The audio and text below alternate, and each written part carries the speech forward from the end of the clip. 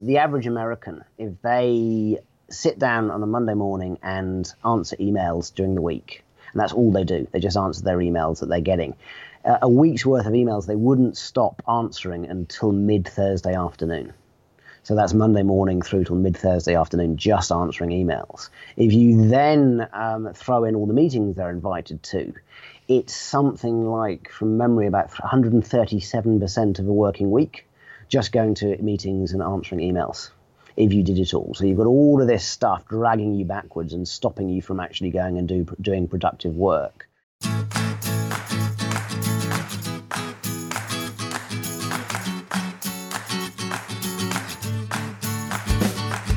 I'm absolutely delighted to welcome Dr Richard Claydon to the Smart Business Transformation podcast, the show that helps people with a growth mindset who are leading transformation programs. Now, Richard, I'm going to have a little go at introducing you, but I'll probably just hand over to you in a minute to tell me how well I did. Okay. But you're basically a transdisciplinary behavioural strategist, an organisational misbehaviourist, and an ironist. You have a fascinating background. I mean, my sort of assumption is you're kind of Dilbert meets McKinsey, but I'm sure you'll tell me in a minute whether I'm sort of right or not. But I mean, you're currently Director of People, Culture and Change for CSC Asia Pacific. You have a degree in Fine Arts and Visual Studies, an MA in Cross-Cultural Communication and International Management, and a PhD in Management. And I mean, there's management gurus in America calling you a touchstone for future working management, and currently at the forefront of modern debate. Can you try and unpack for us exactly what you do and what you are, please?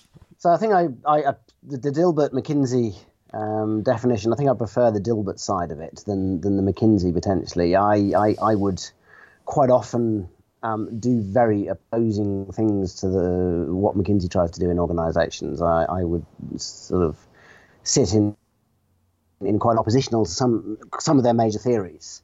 So what exactly do I do? Well, the transdisciplinary behavioural strategist thing, that's sort of an advisory kind of role for organisations that are looking to develop leaders in different ways, trying to move leadership into the future so that they're much more aware of future work skills, collaboration practices, creativity, critical thinking, all of these kind of things.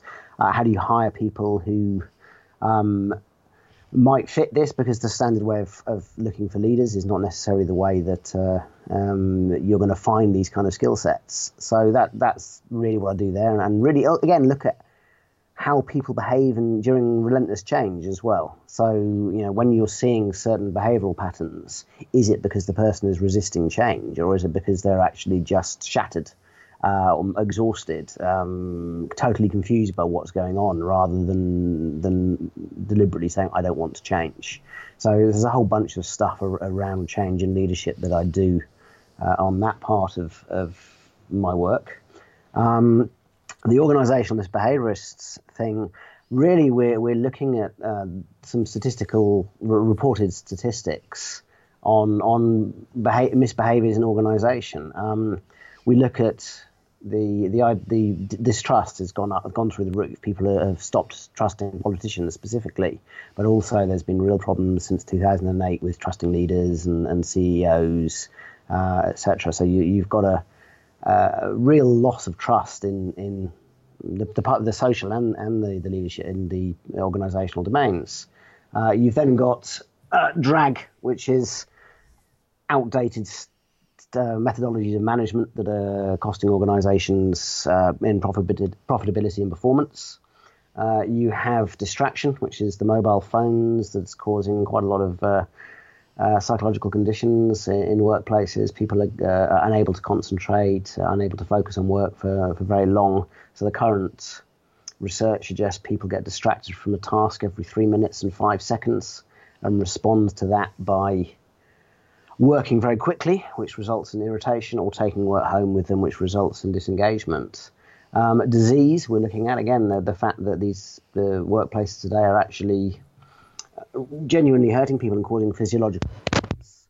And finally, disengagement, that The standard Gallup stat is 87% of people are disengaged. We actually don't think that you can solve disengagement by looking at disengagement. You're looking at the other elements of misbehaviour.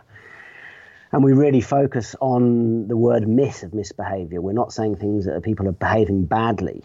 They're misbehaving. So there's the idea that good behaviours are being misperceived as bad behaviours and vice versa. So you're trying to arrange and organise how people are behaving and explain why that's going on. The ironist piece is really down to my own PhD research, and we just looks at two specific elements of organisations. It's the idea that there's always a gap between the organisational rhetoric and organisational reality, and there's always a gap between aspirations and achievements. And once you start seeing this gap, how do you then behave and survive and thrive in it? So that's what the research sort of picks out. And really the people that the research looks at are what, if I move out of the ironist space, they're sort of the high performers in transformational conditions. That's really what we've found, and we try to identify through all aspects of my work. Richard, there's so much to talk about there, but before we get into some of the meat, I'm really curious, what was the moment in your life when you aspired to become an organisational misbehaviourist? Really, I was doing the ironic manager stuff. I was doing that with Dr Richard Claydon, who's professor of organisational behaviour at MGSM in Sydney. I think it's now been rebranded as Macquarie Business School. And we were doing that for a long time, but unfortunately you can't sell irony to organisations. It was fun and it was interesting, and we got interviewed on national radio and bits and pieces were going on, but there was never any way you could have a career as underpinned by the concept of irony in organisations. So I met with a consultant friend in Sydney. He was leaving Sydney as I was, and we said, look, we're both leaving, and why don't we put a business together? And we were looking at the sort of solving.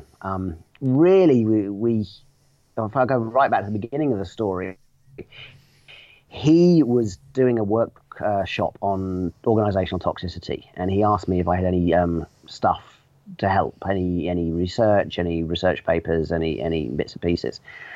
And I gave him all my stuff, and I helped him put the workshop together. And then I went off to Hong Kong, and he gave it in Sydney. And the response was incredible. It was a women in tech event, and the response was incredible. The whole room blew up, and all these women were talking about how they were bullied and abused, and there were tears, and they cancelled the next speaker because there was so much energy in the room. And after that, he called me back. He says, "Look, we've got to do something about this. How should we do it? How do we turn what I've just done into a bunch of interventions?" And we played around with ideas, and because I wasn't happy with just saying what it is, it's toxicity and toxic people. I was saying, no, the toxicity isn't really the person. It's quite often the organisation that rewards certain behaviours, and it causes toxicity in the people. So it's environmental rather than individual qualities. So he suggested organisational misbehaviour. So it was really something he did that I helped, and then he came back and it was his idea to say, okay, you're not happy with toxicity, you're not happy with there's these bad people in organisations, so maybe misbehaviour is the right term. And it seemed to fit with the fact that we were looking at misperceived behaviours all the time. I see. Now, you've described this as being a $3 trillion problem. Can you just unpack that a bit more for us, please? So really, we were just looking at, I was trying to do a breakdown of how much money bad behaviours cost according to our 5 Ds of distrust, drag, distraction, disease, and disengagement. And it's not easy to do, but when you start looking through the figures, so Gary Hamel of London Business School, he argues that drag in itself is costing the US economy $3 trillion annually. You say drag? Yeah, so bureaucracy. So for the example I presented on email usage and meeting attendance. So if the average American, if they sit down on a Monday morning and answer emails during the week. And that's all they do. They just answer their emails that they're getting. A week's worth of emails they wouldn't stop answering until mid-Thursday afternoon. So that's Monday morning through till mid-Thursday afternoon, just answering emails. If you then throw in all the meetings they're invited to, it's something like, from memory, about 137% of a working week just going to meetings and answering emails, if you did it all. So you've got all of this stuff dragging you backwards and stopping you from actually going and doing productive work. The amount of distraction we have as well, so that most people, given the number of times they're distracted during a working week or a day, only really end up doing about 2.5 hours of productive work. Everything else is being, dragged across different parts of the organisation, helping other people, answering emails. You're not actually doing much of what you're being paid to do in the value-adding activity. So that, we looked at all the figures. I think 3 trillion is actually quite conservative, because if you start looking at the drag figure and the disease figure, you're beginning to add many, many more billions onto the figure. And so really you're just sort of saying, look, we've got to the point where we've designed organizations that are supposedly making us more and more productive. We've got all these technologies to make us more productive. We've got all these theories that sort of about how we should work, and they're not. We're suffering some of the worst productivity stats in the history of the Western world. We're not improving our productivity rates at anywhere near the level we used to. People are getting more and more stressed. People are desperately unhappy at work. Not everyone, but a lot of people are. So you add all of this together, you take all the numbers from different reports, and it adds up to a huge amount of money. Well, I mean, this is so big. It almost seems to be rivaling sort of climate change in terms of its impact on the universe. I presented in Sydney. So we did a masterclass in Sydney I can't remember where it was, about a year ago now. And someone afterwards sort of came up when we sort of took them through the whole experience. And they said, well, you're talking about sort of people have been in the war zone. It's post-traumatic stress syndrome. That's what some people are experiencing. That's really what you're describing. And yeah, I think that part of that can happen. We've seen people break down in tears. I don't want to mention any names, but I have personal friends that I sort of consult to on a pro bono basis over in Hong Kong, and I've had them in tears from stuff that's just happening at work, which is really, there's no reason for they haven't done anything wrong. They're just feeling totally and utterly under pressure to do things in ways that perhaps aren't the way that they felt that should be done, or there's no way for them to solve the problem, and yet the problem's being thrown on their head and they have no power to do anything about it. So their purpose and their meaning and their raison d'etre sort of flows out of them, and they end up breaking down. And for me, there's 40 years worth of research showing this happening in sort of strong culture, high tech kind of organizations. And now everybody's becoming strong culture and high tech with the digital transformation revolution going on. This kind of stuff is happening more and more. So yeah, it's pretty intense. And I think it's a major problem for the Western world at the moment. Now, I'm conscious that we're talking problems here, not solutions, but I do really want to understand this a little bit more before we move into the brave new future. Is this? I'm understanding this is an international trend, but are there any particular pockets of particularly good and particularly bad that you see in your research? It's. So there are types of company rather than particular pockets. I mean, you've obviously got some of the companies in some of the European countries who are reducing working hours so that you're not getting that I'm stuck at work for 50, 60-hour week kind of stuff going on that you get in the States. But there are companies that you look at and you go, that's the model that you should be following. And for me, there's this idea. It's not particularly new. It's a decentralization of the work. It's ownership of contextual problems, rather than having everything centralized and you're just reporting to the numbers. There's a much more contextual obliquity going on. They're trusting you to understand the contextual problems, and they're trusting the frontline staff to solve them. And then what gets solved can get reported back through the system, and then you have a whole bunch of experimental possibilities that you might use for similar problems that pop up elsewhere in your organisation. So there's a certain type of organisation that's beginning to emerge that is solving this problem, but I don't think there's a specific country. Necessarily. I would love to have said Scandinavia. I lived and worked in Scandinavia for years, but the feedback I have from my Scandinavian friends is that it's impacting Scandinavia as well. It's not what it was when I was working there. Now, on your blog, you talk about Bob Sutton's statement that 2017 was the year of peak arsehole. Was that just because it was 2017 at the time, and that was as bad as it's got, or are we now on a bit of decline from a historic peak? So Sutton's work is something that it's interesting, and we use, coming out of Australia, we use the term dicks and dickheads rather than assholes, and when we're going into the emotive language. For me, no. There's this idea that you have arseholes and dickheads, and they're people that you hire, and as long as you get rid of them, everything's going to be fine. I don't think that's the case. I think that organisational structure at the moment, and culture and reporting systems and targets and short-termism and all of this kind of incentivization creates people who are perfectly nice people, but it creates bad behaviours in them. It makes them arseholes and dickheads. So Sutton's work is interesting because he calls it out, but I don't think he's necessarily got to the. I don't think we're going to get to the point where there's a peak arsehole year. I think it's something that's quite systemic at the moment, and we need to look deeply into what's causing it, rather than it's just don't hire arseholes, which is one of his sort of main solutions. Now, earlier on, you said you much preferred the Dilbert side rather than McKinsey.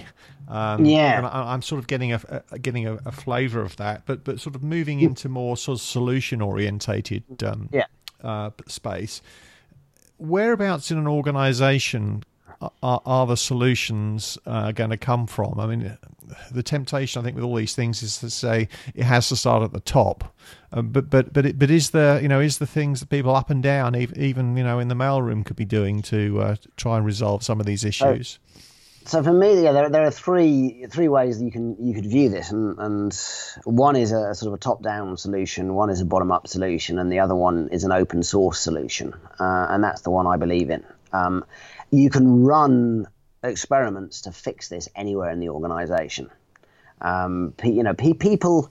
So it really comes down to the people in the organisation. They know their jobs, and if you give them the opportunity to make that job easier and more purposeful, and you say, look, how can we help you to make this job less painful for you?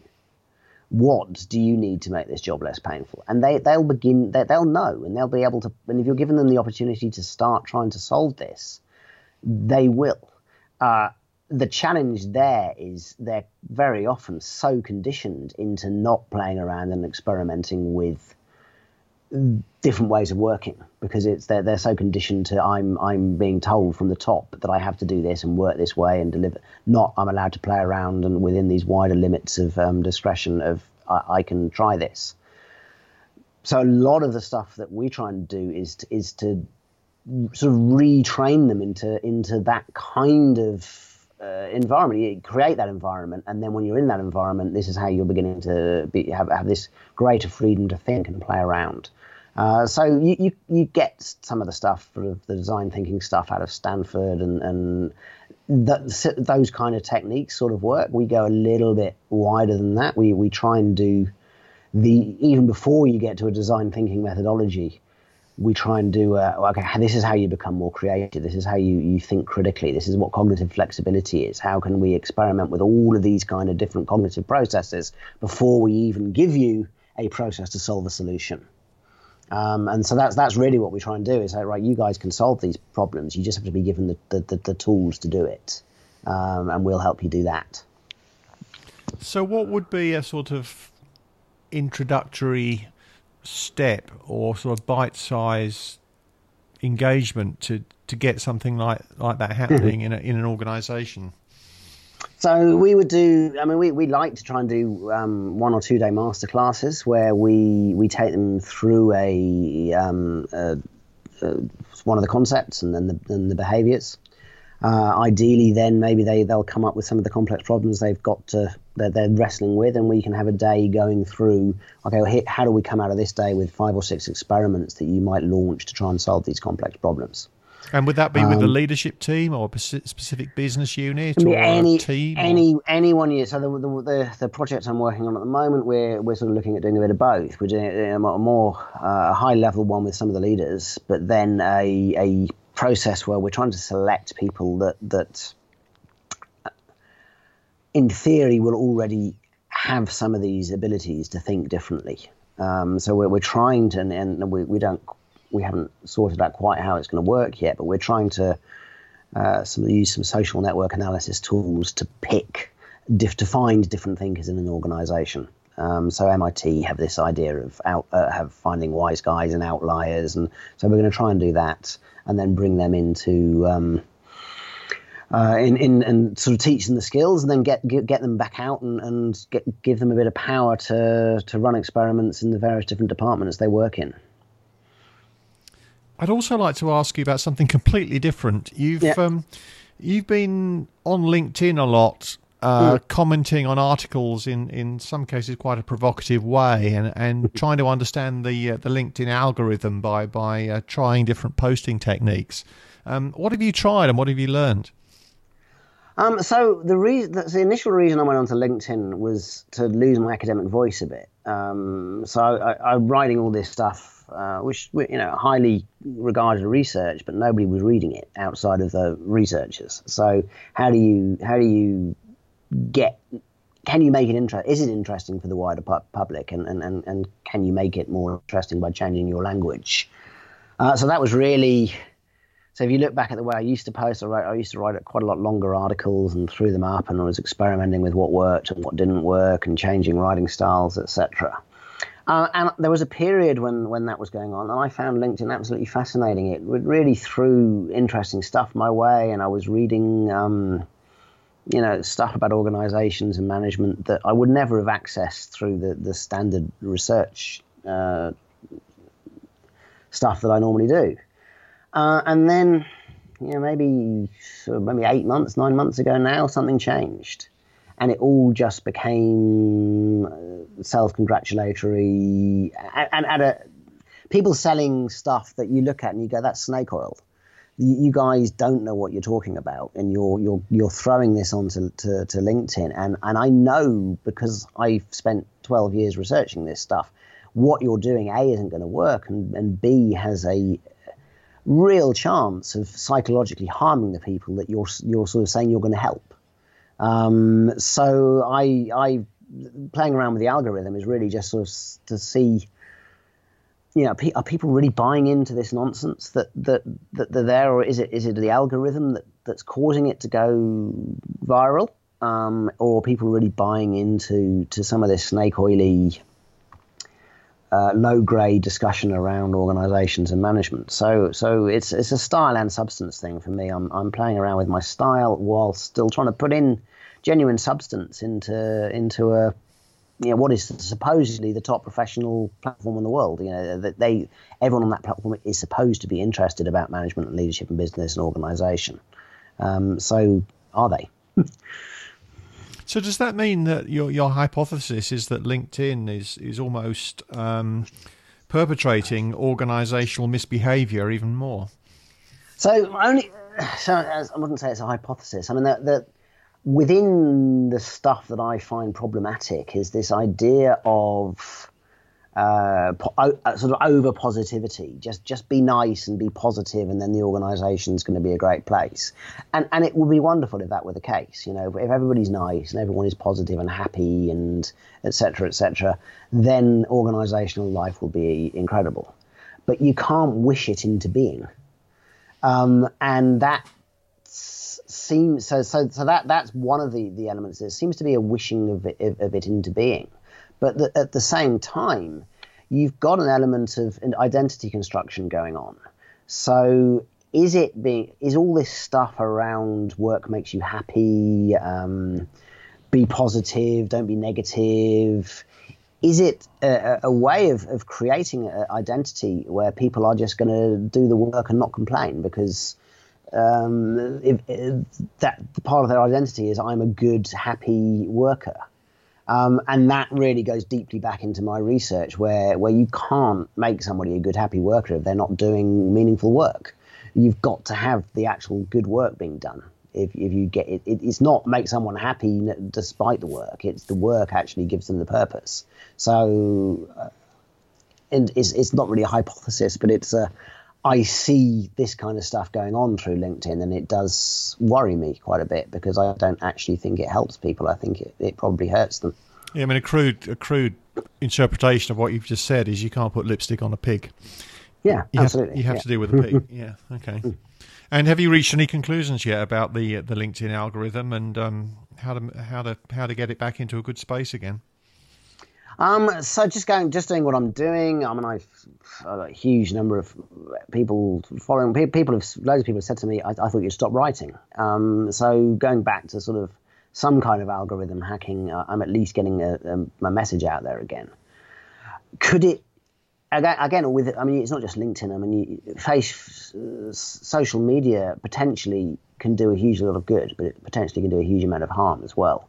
I just want, when I log on to LinkedIn, I want to find stuff that I want to read. You know, at the moment, I'm generally going on searching stuff through the academic journals and through Google to find stuff I want to read. Whereas a year ago, I didn't need to do that. I could just go onto LinkedIn and within, scroll the feed for 30 seconds and I'd find 4 or 5 different articles that I found insightful. It's potentially the way I've been hacking the algorithm a bit. I'm beginning to get a little bit more quality stuff back in my feed again. So because people are seeing me and we're talking on my threads, and then their stuff starts popping up in my feed again. So partly it's activity based, and partly it's the content that gets thrown out there. But I'm quite enjoying it. I don't take it hugely seriously. I just enjoy doing it. And I do find it quite often, I do get quite a bit of work through it. So also quite useful. Very good. Well, we might find out how people can connect with you in a minute. But before we do, are there any trade secrets you can share with people about how they can help themselves not to behave organisationally inappropriately? Yeah, so again, I won't mention the company that I'm working with, because if they hear this, they'll know who it is, and they'll probably laugh when they know that I'm talking about them. So if we go into the irony stuff, that for me, when everything I'm talking about, you've got unhealthy and healthy reactions to relentless change, uncertainty, ambiguity, all of the kind of things that are part of contemporary organisational life. The unhealthy responses to all of this is quite often zeal. So you have a zealous love of the organisation or a zealous hatred of the organisation. You have cognitive confusion, emotional exhaustion. All of them can be very, very harmful for you and the organisation.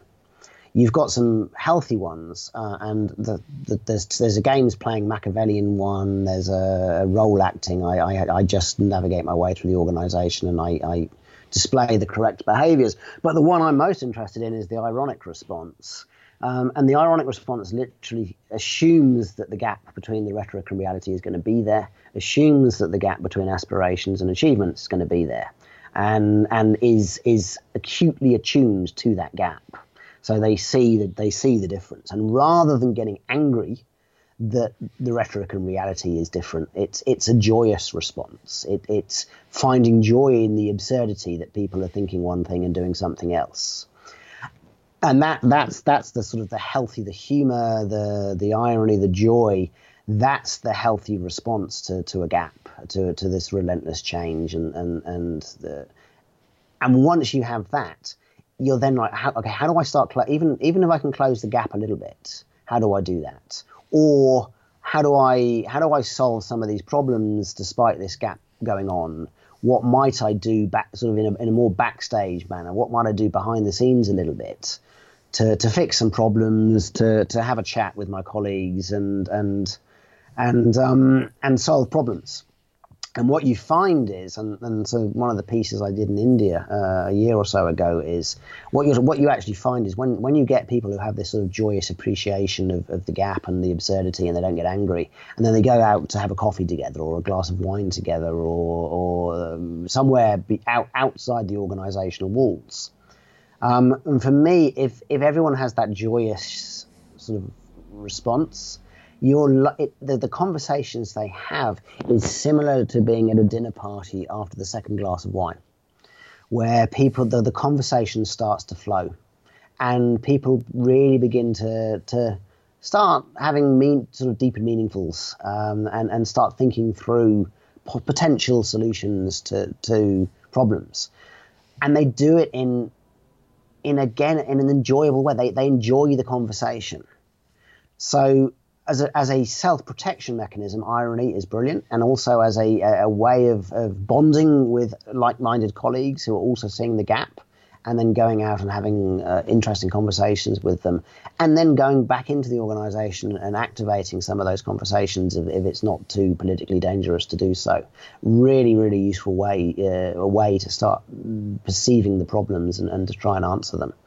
And the people I've spoken to, I mean, they actually say, the people I'm working with at the moment, they actually say that quite a lot of their day, and they do have stressful jobs, but quite a lot of the day is bursting out laughing at an absurdity, which is an instant release of stress, and they get some emotional energy from it, and it gives them opportunities to keep on going. Richard, I find it absolutely fascinating that you've successfully reframed something that's regarded or has been regarded as a negative force in organisations to a positive one to deal with such a massive global problem. So, so congratulations. It's only taken me 12 years to get to this point of thinking. It's not been easy. Well, thank you for sharing so willingly with us today. If people want to reach out to you and connect or follow some of your work, how could they do that? So we've got a couple of websites, but the best LinkedIn is obviously the best thing. I try and post something most days, and I'm quite happy to have conversations through the messaging system. So I think it's just Dr Richard Claydon, I think, is my profile. So just search for that. I've got two websites, but neither of them I'm keeping that up to date at the moment because I've got too much other work on. But one of them is the ironicmanager.com, and the other one is Organisational misbehaviourist.com. Email, so I also work for a company called The Human Factor in Hong Kong, so you can email me at richard@thehumanfactor.net if you're interested in talking about anything talk through. Richard, thank you so much for your time today. It's been wonderful speaking, and thank you for sharing. Oh, thank you, Ben. I've enjoyed it.